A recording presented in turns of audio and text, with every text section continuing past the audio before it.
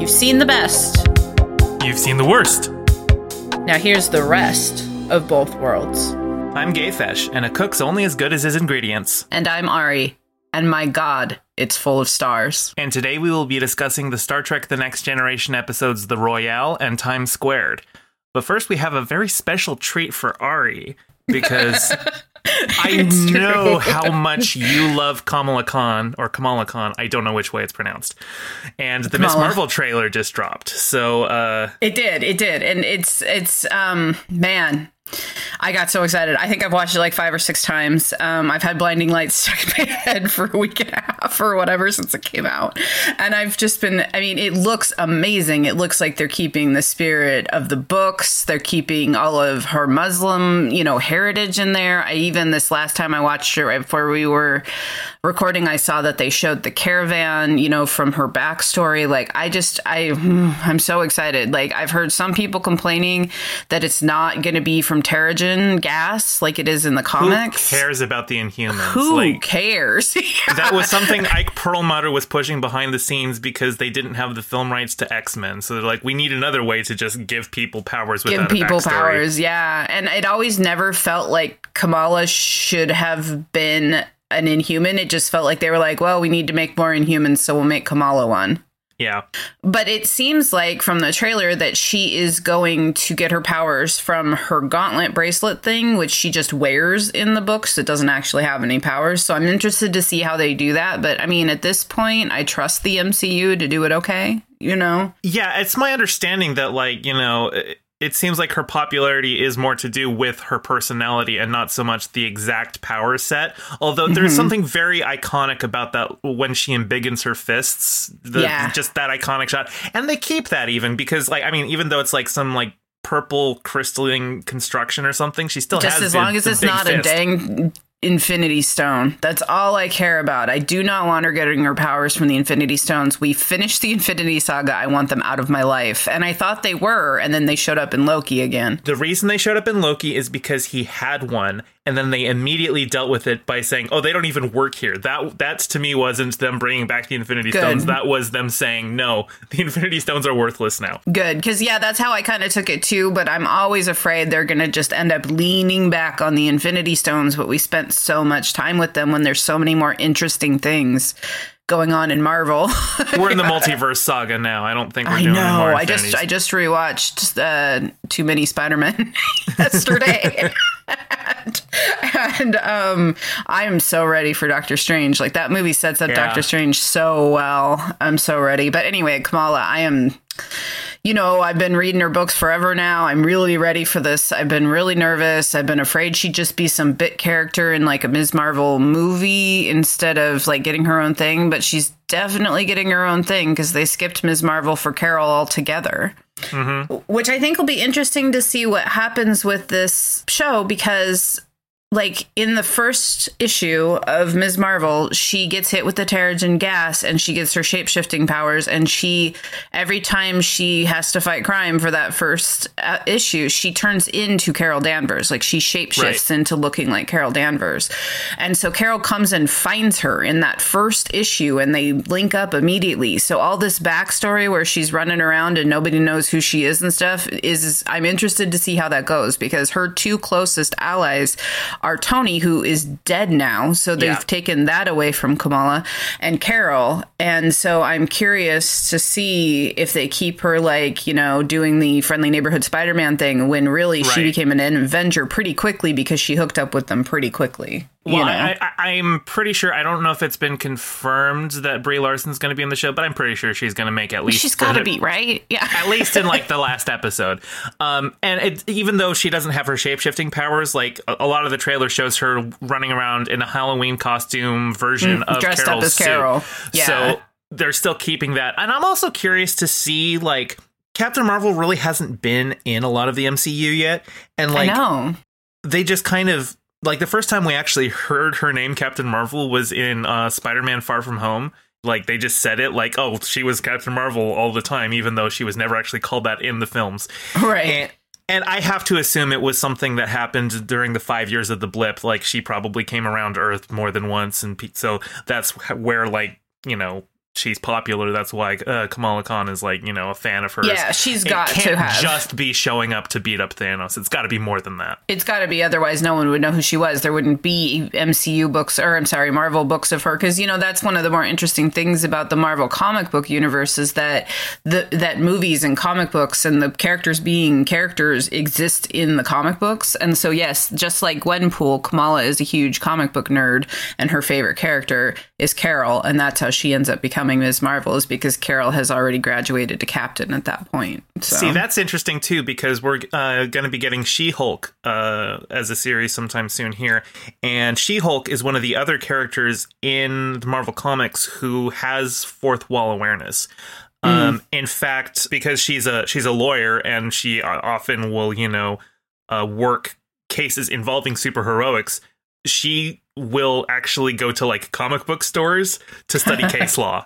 Interesting. I haven't read any She-Hulk. Yeah, okay. She could just pull up old issues of Marvel to be like, okay, so in Captain America Volume 2, issue 200 or whatever, this happened or something like that, and uses that as case law. That's so funny. Yeah, I've been wanting to read some of hers before her show comes. Hers is a show, not a movie, right? It's a show, yeah. Yeah, okay, yeah. That's interesting to know. But yes, like, so Kamala was a huge Marvel fan, Ms. Marvel, Captain Marvel fan, and so that's why she ends up taking on the moniker in the books. So I'm really excited to see how it goes, and I'm really excited to see another, like, kind of high school-based Marvel project, too, because they've been milking it with Peter Parker, but he's obviously a 25-year-old man now.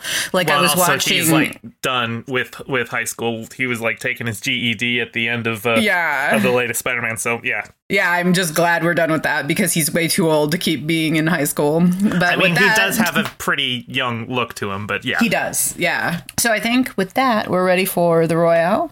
Yep, let's get into it. It is the 12th episode of the second season of The Next Generation. It aired on the 27th of March, 1989. It was written by Keith Mills and directed by Cliff Bole. Okay, you used to run a publishing company, a small print, right? I did, yes. Okay, what's the worst book in your slush pile that you ever had to deal with? I call it sheep sex. It was literally this book that I could barely get through.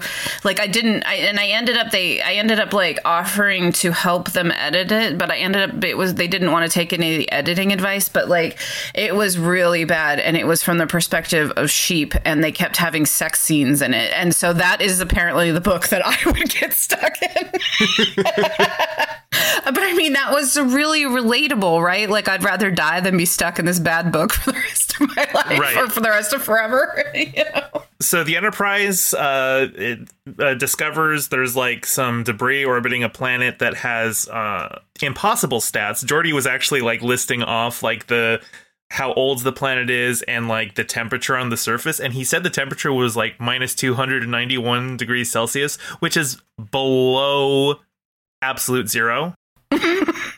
Which is impossible. You can't go below absolute zero. Okay. I was not tracking any of this during that part. I was like, that's a lot of trucknobabble or whatever. You know, I was like, okay. I don't really pay attention when they're rambling like that. The age of the planet they gave, and like they did it in like scientific notation, but if you calculate it out, it's like 72 billion years, and the universe is only 13.5 billion years old. So whoever wrote that trucknobabble did not check the numbers on that one. But the ammonia tornadoes that did Geordi a big concern.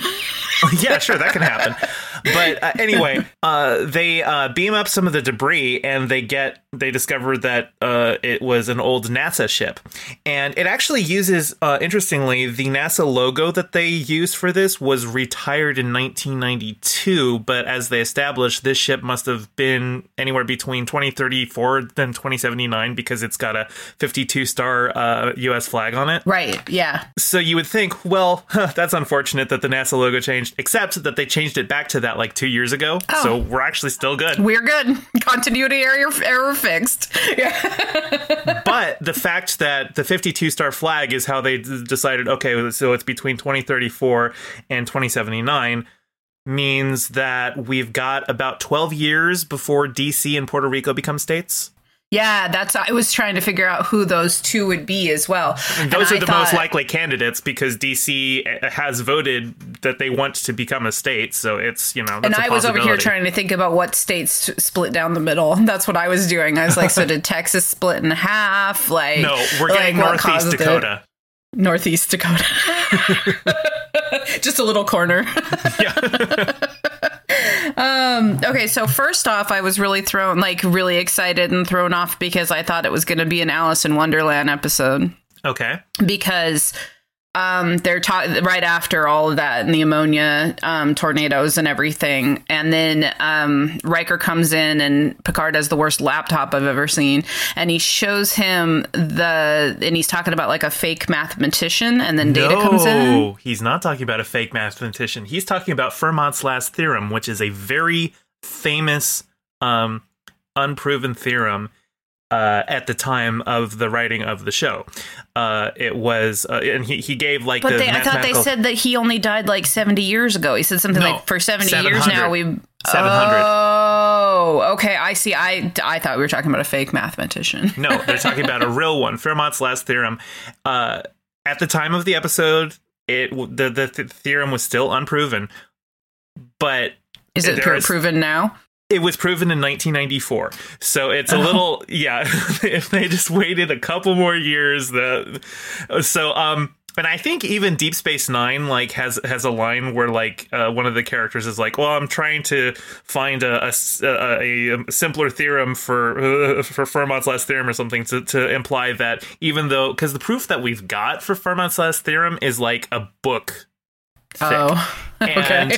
And in his notes, he said, I have a proof, but it just can't fit in the margins of this thing. So I can't fit in the margins of my notebook is a little different than 400 pages of proof. It is true, yeah. Okay, so they're like talking though, and what Picard says is curiouser and curiouser. And that's obviously Alice. And they even brought like awareness to it because Data looked over at him like, what is that thing he just said, right? And so I was like, all right, it's an Alice in Wonderland episode. And, I don't think I brought this up on the podcast, but I'm as much into Alice as I am to 2001, pretty much. I was at your wedding. It was Alice in Wonderland themed. I remember. Yep. I don't think I'd watched 2001 yet. So originally I thought this was going to be an Alice in Wonderland episode because of that like nod, and I was super excited. And then they go through the magical revolving door in the void and they are in a hotel. And my first thought was The Shining. I know I'm very one-track mind, but my first thought was The Shining. And then my second thought was, oh no, it's actually 2001, which is proven later when they get into the guy's quarters and his journal says basically, I hope a human reads this. They brought me here and I think they didn't mean to kill us all. So they put me in what they thought would be an interesting like way to live out the rest of my life, which is in this hotel, which turns out to be the world's worst novel, right? Probably a Stuart Woods novel. And so all of that though is so 2001, and I even sent you the YouTube of the end of 2001 so that you could see it, because at the end of the movie he's turned off Hal, he's man versus environment, he's man versus machine, he's man versus everything, and he's defeated everything. So now he is ready to enter the monolith, and it says beyond the infinite on the screen, and then we go through like a 5-minute psychedelic thing and none of this is explained. This is all just my own theories. Right. But what's happening in that psychedelic thing is that aliens are downloading the whole history of knowledge into his brain. And so when he gets to what most people refer to as the hotel room, he is kind of still having a seizure from that information download, and he's in his pod, and he looks out and he sees a version of himself in the red spacesuit looking back at him. But when it goes in close on his eyes, he's much older than the Dave we know. And then it keeps skipping forward. Every time Dave sees himself, he gets older until he becomes an old man, and then he becomes a space baby. But the point of all of this is, to me, my theories behind 2001, which I have not really tested them against the internet because I don't want other people's opinions. is that the aliens brought him there. They put him through these tests. He went through the tests and he succeeded. And now he has, but they don't want to kill him, because for him to go to the next part of his evolution, to bring humanity to the next part of our evolution, so we all become these, higher beings, he has to evolve, but they don't want to kill him. So they put him in this hotel room until he grows, older and older. And each time he skips forward in time, and then he's reincarnated as a space baby. And so for me, when they read the part about how he was brought there, and they thought that maybe the aliens thought this would make him comfortable and all this kind of stuff, I was like, oh man, that is exactly what I think the aliens are doing in 2001. They brought Dave here, but they're like, now that he's here, we are, so cognizant we don't want to kill him that we're going to allow him to live out his life alone in what we perceive to be the fanciest hotel room that we can think of as aliens, with lit up floors. And so when they got there to this hotel, that's what I thought. I thought, okay, this is what it is. And it turned out to be true. But it also ended up being worse than a Dixon Hill novel. At one point, they were like shooting each other up. And like there was this big scene with like this Mickey D and his girlfriend. And I was like, okay, so somebody like wanted to make a love letter to 2001, but also wanted to make an episode of TNG. So anyway, I was just so excited. I know everything's a reference, but this one to me really felt like someone watched 2001 and was like, how can we take that concept and apply it to a Star Trek episode? That's possible. I couldn't find anything in the discussion of writing the episode from the writers specifically referencing 2001, but it does sound like this episode used to have a better script, but like just... I think Gene wanted to pare down some of the more fantastical elements, and the fact that they wanted to make it a little more like comedic and a little more esoteric with like some weird shit going on. That's to me also sounds like, okay, they probably were doing a 2001 thing, but there's no direct reference. Right. I have not Googled it yet. I was going to after we recorded to see if there was any other nerds out there like me that were like, hey, this is totally a 2001 thing. But like I said, I like to record before I look up those things. Memory Alpha does make mention that this has a similar plot element to 2001, but it doesn't make any ties. It doesn't say whether it was inspired by on purpose or not. Okay. Right. But I don't think any of my other times have been like, oh, that's totally a 2001 reference. Have made This one seems like, of all of your 2001 ties, this one seems like the most. Yeah, I think you're onto something. Okay. But also, when they beam down before they enter the revolving door, they're just kind of in a black void. It's it's just like they just shot in like a bare studio warehouse with just like one set and a lot of lights off except for certain spotlights. And it actually reminded me, there was like some TOS episodes that kind of did that minimalism feel to it. Oh, did it? Yeah, I don't remember. There was like one specific episode that kind of did that, where there was just very minimal set pieces. And when I first saw it, I was just like, oh, are we going to get like a whole episode like that? But then once they go through the door, it's just like, okay, no, they actually have a full hotel set. I was half expecting, I'm like not fully remembering this episode. Are we just going to see like, craps tables just out in this void or whatnot? But no, right. It was a full hotel. It would have been kind of cool though, right? Yeah. Uh-huh. They were so confused by revolving doors. I'm confused by revolving doors. I don't blame them. Those things are true. So annoying. If I have a choice, like if there's one of the, like, here's the revolving door, but over there is the normal person door, I will go through the normal person door. I have since I was a child, had a very strong fear of revolving doors, of getting trapped in them. The revolving doors that scare me the most are the one-way revolving doors, like when you're leaving, like a Woodland Park Zoo has them. Where it's like they've got the doors are just like horizontal bars, and then they pass through a little bar gate, so like you can't go through the other way. And I'm always terrified looking at that. I'm like, what if you get caught between the bars as they like go through each other? I have weird fears as a kid, but the revolving doors one was real. Getting stuck in the milk case at Costco was a real one too. Ooh. I used to think, because my mom used to make, go in there and get the milk, and it used to come in the box with the two 1-gallon, things in it or whatever.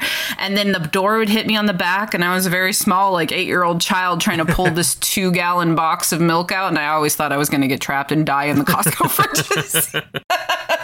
Anyhow, so they get down and they're confused by revolving doors, and they walk in and they're like, we're at Canto Bight. Of course we're here. That's where we are. And I was like, oh, okay. But then they're like, well, nothing seems to be amiss here. And Data is basically like, Riker, we gotta go. Let's go, Riker. And he's like, guys, it is a vacation planet. Do not take this from me. So they hang out for a while. There's the hat guy and the girl, and they were boring and didn't really add anything to the casino. I thought the hat guy was funny. They're stock characters. They're very cliche. She's a dumb blonde who doesn't know how to gamble and is, losing all of her money, and he's taking advantage of the situation. Like, I'll just shut give you a my little mouth. Yeah. Data, actually, when he gets to the blackjack table, the way he cuts those cards with one hand, I'm not sure if Brent Spiner himself did that because the way they cut it, because it was a close-up shot. And there's other times like that single hand card cutting technique is something that he does as a poker dealer in future episodes. But I can't remember if I ever saw Brent Spiner, like a wide shot of Brent Spiner doing it, or whether it was just like close up with somebody else who actually can do that. Oh, interesting. Yeah. Hired a card shark to do that trick. Yeah. It's a great trick though. It looks fantastic on screen. It does. And here's my big problem about that scene, that they do rectify later with craps, but they don't rectify it in that scene because they act like blackjack. All you have to do is count cards and you'll know, but there is some luck, or I believe that Data calls it fortune, to blackjack. Blackjack's the game I play when I go to the casino. It's the one I know how to play. Yeah, there is some random chance. There's some times where it's not winnable for you. Versus craps, where it's the roll of the die, and Data is a far advanced machine who can make very precise. I mean, he even notices that the dice are weighted and crushes them in his hands to fix the weighting. And but what is the science there? Because that really bothered me. I don't know. It doesn't matter. It's true, though. He just holds them in his hand real tight, and he's like, they're no longer weighted improperly. He probably just pushed in one side enough that it counterbalanced the weight. Oh, that's true. But so, I can understand that he would be able to make the calculations of, I got to throw it exactly like this, and I'll get sevens every time. But yeah, so they discover because they once they're in the hotel, they can't be beamed out. And they can't leave. They tried to go through the magic revolving door, and it just puts them back in, yeah. Which is so funny because they just film it with them walking in and then walking back into the hotel. And it's just like, okay, so you guys just don't know how to use a revolving door. I know, I had the same thought. No, I mean, it's, it's understandable how they would shoot it like that. And obviously there was something they could have done it in the episode with Nagilum where, going through the door, you just see the bridge on the other side of the door as well, or something like that. But this is a cheaper way to do it. And funnier, because there was a lot of humor in this episode. Like, Worf with the telephone was super funny. I thought that was really funny. The way he goes up to it and he's, looking at it and he's like, yes. I don't know. The whole thing was, there is a female voice asking us if we would like room service. They mean we want our room cleaned? I'm like, oh my God, guys. I just thought it was all so funny because, Picard would have known all those things because he's dad or whatever. Yeah. And once they find the book, they're able to, tell the Enterprise, okay, it's all based on this book. And then so Picard just starts reading the novel so that he can see if he can find something, because they figure out that characters can leave when they are supposed to leave for the story. And so all they have to do is become characters that are supposed to leave. And Picard's like, oh, yeah, well, there was some vaguely written characters called foreign investors who buy the hotel at the end for $12.5 million. And then they leave. So if you guys can just, make that much money at the craps table and be the foreign investors, you should be able to walk out the door and then we can beam you up. And that's how they solve the issue. It's how it goes. Yeah. I mean, and Riker seems to be the only one that picked up what Picard was laying down as well, because Worf and I guess it's Data, right, is down there. So Worf and Data are like, why are you giving away all this money? And he's like, because Picard told me that the foreign investors were very, I think they used... Generous. Yeah, but flamboyantly. That's what it was. Flamboyantly generous. Yeah. Yeah, they're just giving they're giving chips out to everyone who's like, buy a round for the house and, all that fun stuff. Ruining Tex's day because, like, giving money to the girl means that he now can't rescue her with his money and then taking all of his money. Yeah. Tex even bets against Data. He's like, I don't think so. You've had like 17 good rolls. You're due for a bad one. And Data's like, I wouldn't do that. Then he goes and gets a 7 and he's like, do you do that on purpose? And Data's like, I warned you not to vote against me. That's on you. There was a little twinkle in Brett Spiner's eye, like, I told you. Data had so much fun playing craps too. Just there's just that one shot that has actually been like used as a reaction gif of Data winding up and then rolling the die and then going, ooh, and then Riker like fist pumps. It is a classic shot. I didn't know that was used as a react gif. Oh yeah, like early days, like mid 2000s, before reaction gifs were standard and you could just pull them up by searching them in your Twitter comments. Right.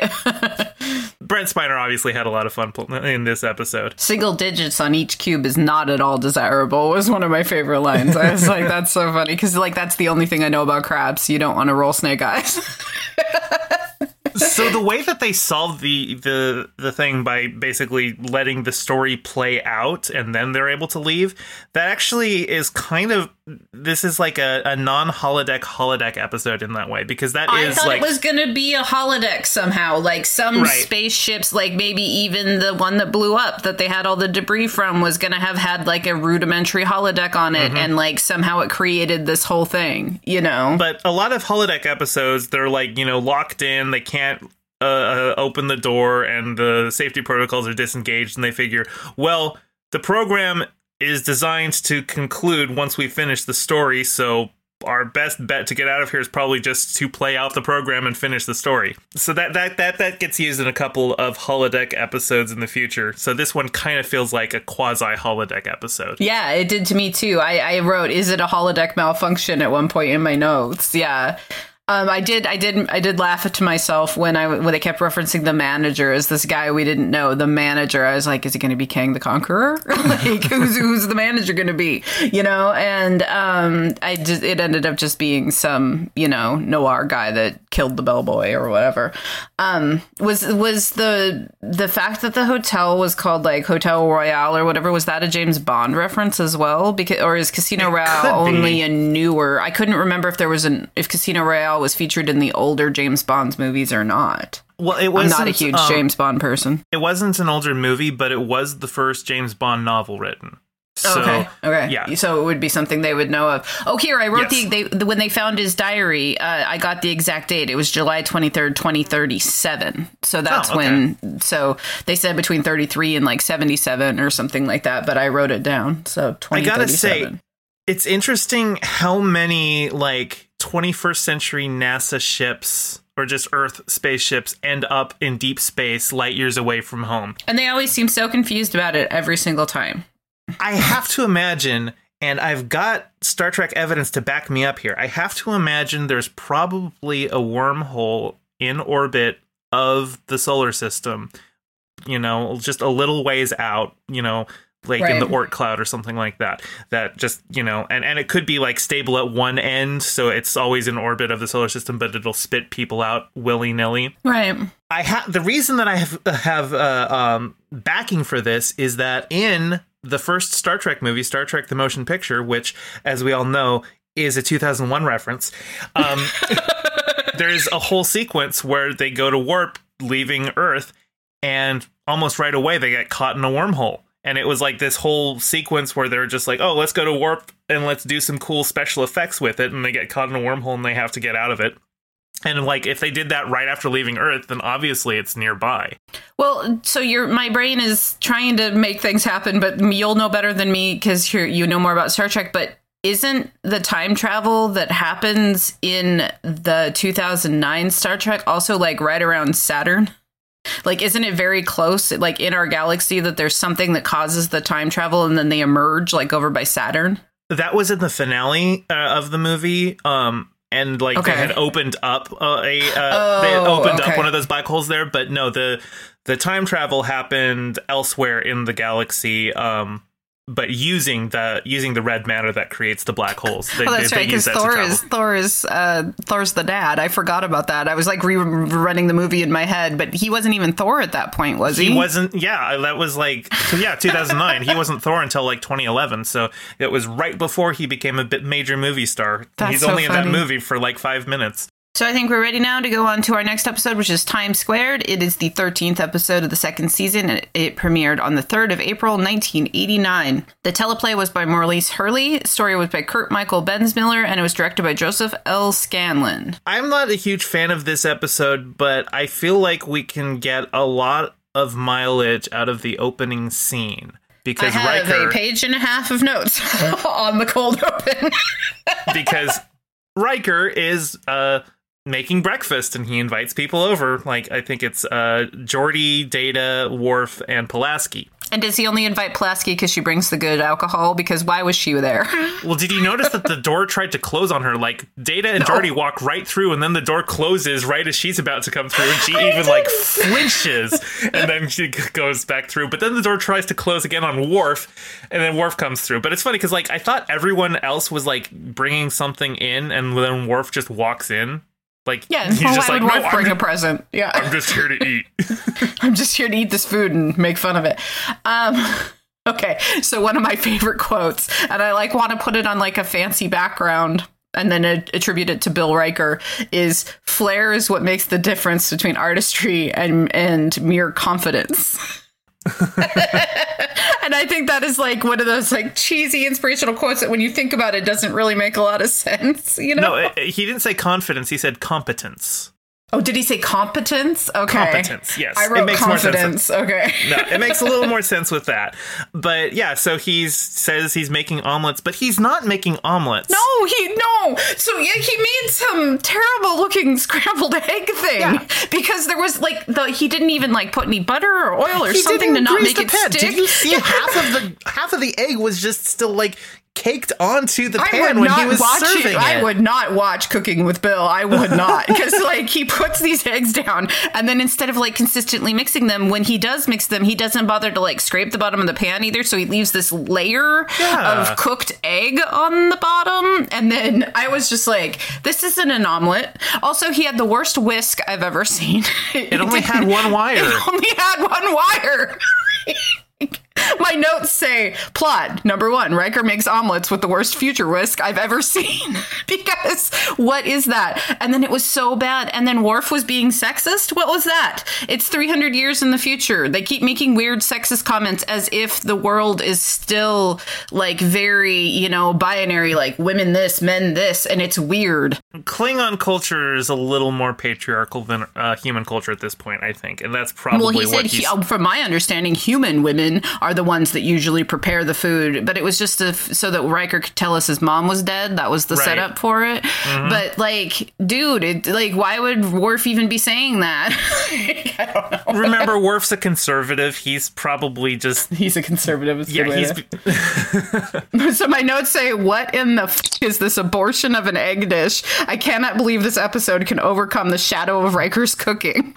And it doesn't. I think that Riker is probably very overconfident in his cooking abilities, and he talks about, oh yeah, I always had to do the cooking. It's like, bitch, no you didn't. You had a replicator at home too. Right, like everybody else.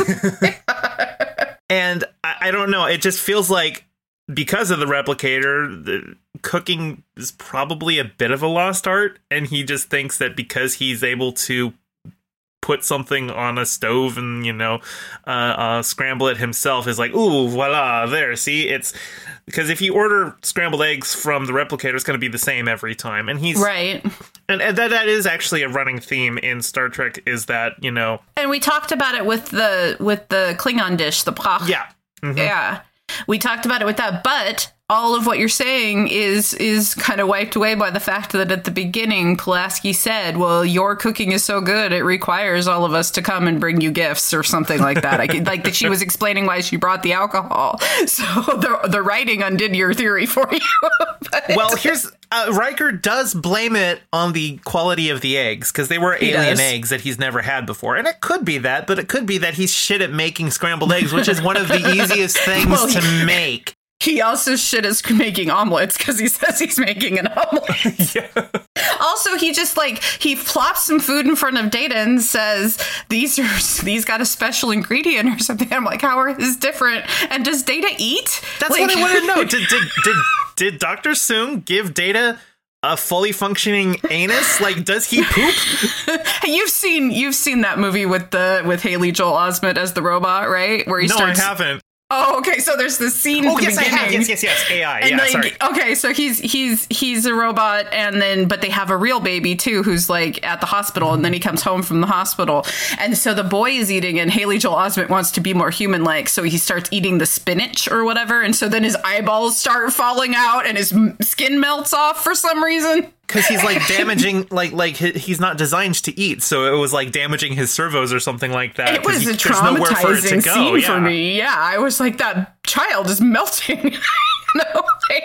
That's what it reminded me of. I thought Data was going to start melting. I assume Data can eat. I mean, we've seen him. I don't know if we've seen him drink yet, but I do remember in Star Trek Generations when he's like first trying out his emotions chip, Guinan gives him a drink and he hates it, and he enjoys the sensation of hate, so he asks for another one. So obviously he can ingest things. I assume. I don't know, like, we never see him plug in. There's got to be some way for him to recharge his battery. Maybe he can extract energy from nutrients. Yeah. Well, he's got to get the food out of him somehow, too, right? Right, so he has a fully functioning digestive system. He poops. I kind of want to know what a Data poop looks like, because I can't imagine he's got like a full like gut biome in there. I don't imagine. You mean like 2 miles of intestines or whatever? Well, or just like a bacterial culture inside that does the digesting. I have to imagine it would be something more mechanical extracting it. So it whatever comes out, I can't imagine it would look like a human turd. No, I don't think so either. Okay, so we kind of didn't talk about the plot because we were so concerned about Riker's omelets, but.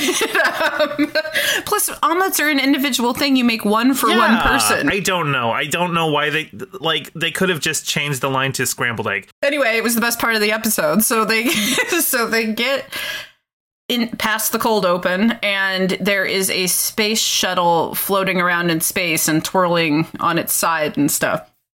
And they're like, okay, let's go out and see what that is. And they pull it in because there's no Federation starships around, right? Right. So why is this Federation ship out in the world? And they pull it in, and it says Enterprise like 1701-D. And I don't know my Enterprises well enough. And I was like, what Enterprise is that? That's our Enterprise. It's my Enterprise. Okay. Okay, got it. And then, because I know there's an episode coming up with Scotty, right? In like 4 seasons or something like that, yeah. Oh, okay. So I knew at some point Scotty showed up, so I was like, is it going to be Scotty, Mm-hmm. And then it turns out to be Picard. And then they take Picard up to sickbay, and he's opposite Bizarro Picard. And we have to specify this is another Picard. Picard still is here. They have, and they even, like, when they park the shuttle, they look and they see the identical shuttle next to it with the same, because it's Shuttlecraft 5. Right. And then Riker hits his little doodad, and he's like, Jean-Luc, he probably doesn't call him Jean-Luc. Picard, are you on the bridge? And he's like, where are you? He's like, I'm on the bridge. He's like, I think you should be in Shuttle Bay too. Yeah. And I was like, I feel like imagine it was you and me, and I found a car that had a copy of you, maybe dead in it or passed out or something. I think I'd be like, let me explain what you're about to see.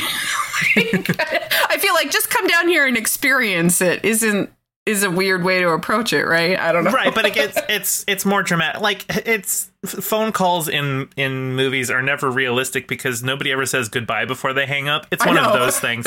It's or like even in like police procedurals, they'll never explain on the phone what it is. Like, I think you should come down and take a look at this, and that, you know, because it's. Whereas in real life, we usually go, okay, so here's the thing. Like, I'm imagining my day-to-day life. Like, oh, hey, to like one of the counselors I work with. Like, here's what happened. Here's the evidence. Now, if you need to go back it up, it's over there to go look at. You know, like, but it's weird the way in movies and TV boring. Where like, just come over here and experience it. If we had realistic conversations in TV shows, they'd be more boring to watch. Oh, they would be so boring. So I'm okay with that kind of dramatic license, except I have one specific instance where I really hate the dramatic license, and it's when people are having a conversation in a car and the driver keeps their eye on the person they're talking to. Oh, it drives me insane. Nobody, like, you look ahead because you don't have to make eye contact to talk to a person. And those of us who drive cars know this. We don't have to make eye contact while we're talking to the person. Yeah, no, I'm with you on that. That's so stupid. So I have a big question in my notes here that's kind of a tangent, but I'm hoping that you'll know the answer because it's Star Trek related. So I'm concerned, or confused, I guess would be more the word, about Riker's pips. Okay. Because Riker has 3 pips. Correct. Three solid pips. Right. And Picard has 4 solid pips. Mm-hmm. So why doesn't Riker have 3 solid and 1 not solid? Wouldn't that make more sense? I don't know how Insignia works. So 1 solid pip is ensign. Mm-hmm. I don't know what they mean in like real military either. Like, I never know what they mean. Well, okay, right. So the Starfleet rank uses this same rank structure as the U.S. Navy. Okay. So officer ranks go ensign, lieutenant, junior grade, lieutenant, lieutenant commander, commander, captain, then admiral. I think it's just ensign is 1 pip, lieutenant is 2 pips, commander is 3 pips, captain is 4 pips. But then because you've got lieutenant, junior grade, and lieutenant commander, those are the in-between grades, and that's why they get the half pips. That's where you get the little half pip thing? Okay. Yeah. Okay, that makes sense. And then I believe, if I understood what Pulaski was saying, she was basically saying she's the same rank as Riker, right? Because she's a full commander. Right, that's what I thought. Okay. That clears it up for me. I just was, because I was looking at the pips today, and because she was having that speech, you know, and I was looking at his, and he only has the 3, and I would have assumed, if you had asked me how many pips does Riker have before I looked at it, I would have guessed 3.5. Like 3 and then an unfilled one, just because I know that Picard is 4, you know, and he's number 2. While we're talking about pips, O'Brien has 2 pips, and that's weird because he's not an officer. He is he's an enlisted man, and I think that might just not be established yet. So they never say his rank, and he's always like the chief transport officer, and so but that's like a position, not a rank. Just like how Geordi is chief engineer, but his rank isn't chief; his rank is lieutenant. Right, that makes sense. Okay. So I think they just hadn't established yet that O'Brien's rank was chief petty officer, which is you know, it says officer in it, but that's an enlisted rank. It's one of the higher ones. So I think they just, that's why he's got 2 pips, like he's a lieutenant. Right, okay. That makes sense.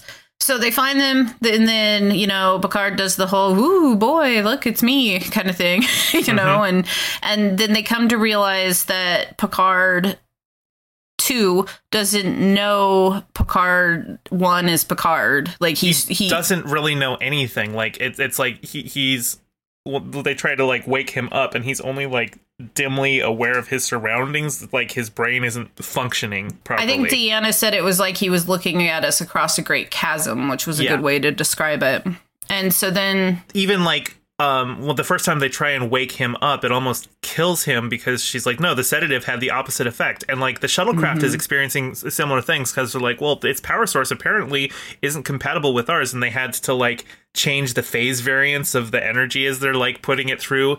And then the Data's like, oh, you need to increase it by 2%. And they do that and it shuts it off. And Data's like, increase it by -2%. And then they do that. And then it works. It's like, well, that's counterintuitive, but it seems to work. And it's because they referred to it as a Morbius loop.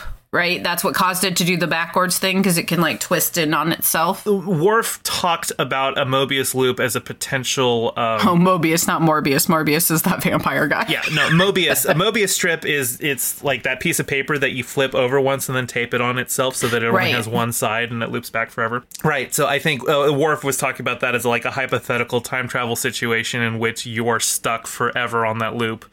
And this shuttlecraft is only from like 6 hours in the future, which they find out once they've got the shuttle powered on and they check its internal clock. So they're like, okay, well, whatever happened, and like they pull logs and they discover that, you know, Picard took the shuttle out of the Enterprise, and then the Enterprise explodes in like some like space tornado.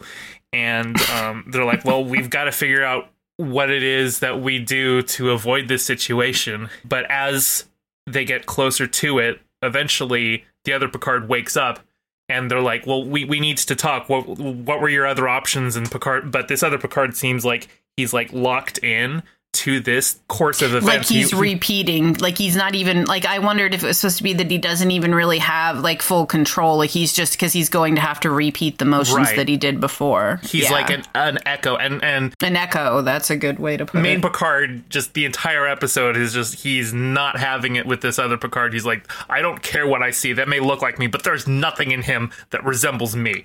And he got mad when Deanna was so like, that's you. It's you. I can tell it's you. He's like, no. Yeah, and at the end, they actually do a lot of really, really good split screen stuff, and like him having a conversation with himself while they're walking through a hallway, and a lot of good compositing work and a lot of good timing work, because you know you have to think, okay, so for this time they had a stand-in go there, and Riker, or sorry, not Riker, and Picard is, you know, saying the lines and then having to wait, and they probably had the stand-in might have read the lines too, but they had to get the timing really right and had to make sure that the eyesight as they're like looking at each other lines up. Like the stand-in has to make the exact same motions that Patrick Stewart does. There was a lot of technical stuff that I thought was good, which makes one moment look really bad in comparison, and it's when they first find the other Picard in the shuttle bay, and they put him on a stretcher, and then they wheel him out of there, and they wait until he is fully wheeled out of the shuttle bay and the doors close, and then Deanna walks into frame, and then the other Picard walks into frame as well. Oh, yes, I did catch that, actually. So they could do a continuous shot or whatever. Yeah. Right. But because they wait until the doors close, you're like, okay, well, there's the obvious cut. And I'm just thinking, no, have Deanna walk into frame as they're carting him out, and then just do a split screen so that Patrick Stewart can walk in on the other side and talk to him. That would have been much more seamless, and like the pacing feels a little off because of that shot, and I was just like, that was an easy fix. You could have just... And it was obvious. It felt so weird and obvious because of the way that Deanna walks into frame as soon as the door shut. Yeah. Picard eventually figures out from the other Picard, because the other Picard's like, no, we can't go through it, it'll destroy us, we must do this thing. And so our Picard is just like, okay, well, that's what I'm gonna do then. And then he goes and kills the other guy. He just like grabs a phaser, and he just he doesn't stun him. He sets it on kill. He just goes, he just blows him away. Which like is that suicide or murder? Which one is it? No, my husband was sitting right there, and he walked in the room right at that moment because he hadn't been here for me watching the entire episode. He's like, and he goes, is that what they mean when they say murder suicide? I was like, I don't know. I thought he had put it on stun. I couldn't believe he killed him. He killed him. Yeah. I would have stunned him just, you know, because, like, I don't know, maybe there's more information, like, especially when you try to fly through the thing, if that doesn't work, you might need to wake him up again. I thought that was going to end up being our Picard in the end, because, like, time would catch up, and that would be our Picard. And so when our Picard was being so rude to that Picard, I was like, this is so weird. But anyway... So Picard is like, okay, no, like, just punch it. We'll go through the anomaly instead of trying to get out of it, because the anomaly's, like, sucking them in, and they've been trying to warp out. I think you mean the Doctor Who time vortex. It looked exactly like the thing that Doctor Who travels through with his TARDIS. Anyway, once they go through, they clear the anomaly, everything's fine, they're back on course to wherever they were, and the other Picard and the other shuttlecraft vanish as if they never existed. Because no body, no crime. No body, no crime. And also because the timeline in which the Enterprise blew up and that Picard went and flung off, that no Doesn't longer exist. exists. So he has to So are vanish. paradoxes not really a thing in Star Trek then? Because like they just spend the whole time like being in the same room as each other and stuff. Like other time travel shows would be like, oh my God, don't touch each other.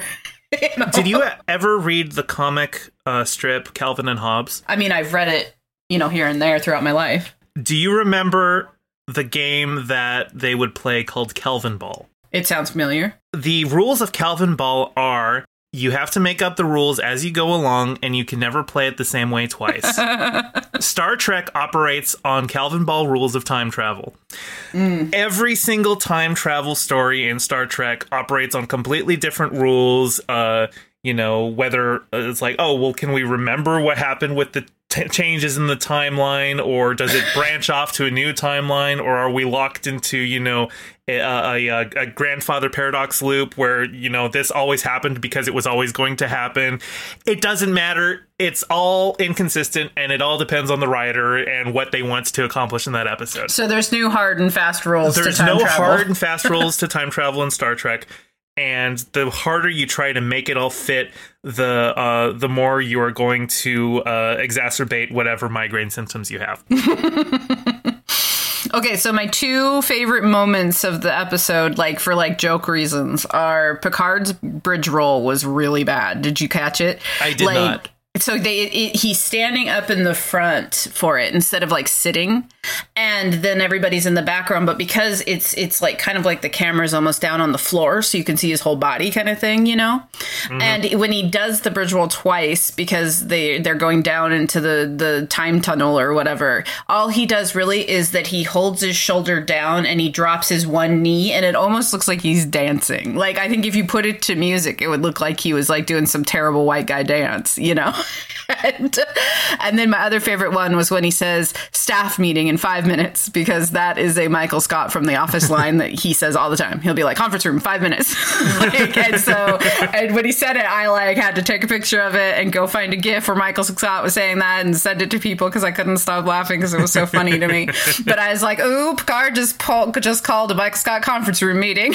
Listen, this is a time travel episode, so this very well could have been an Office reference. See, I didn't try to claim it was an Office reference this time. They brought up the Traveler.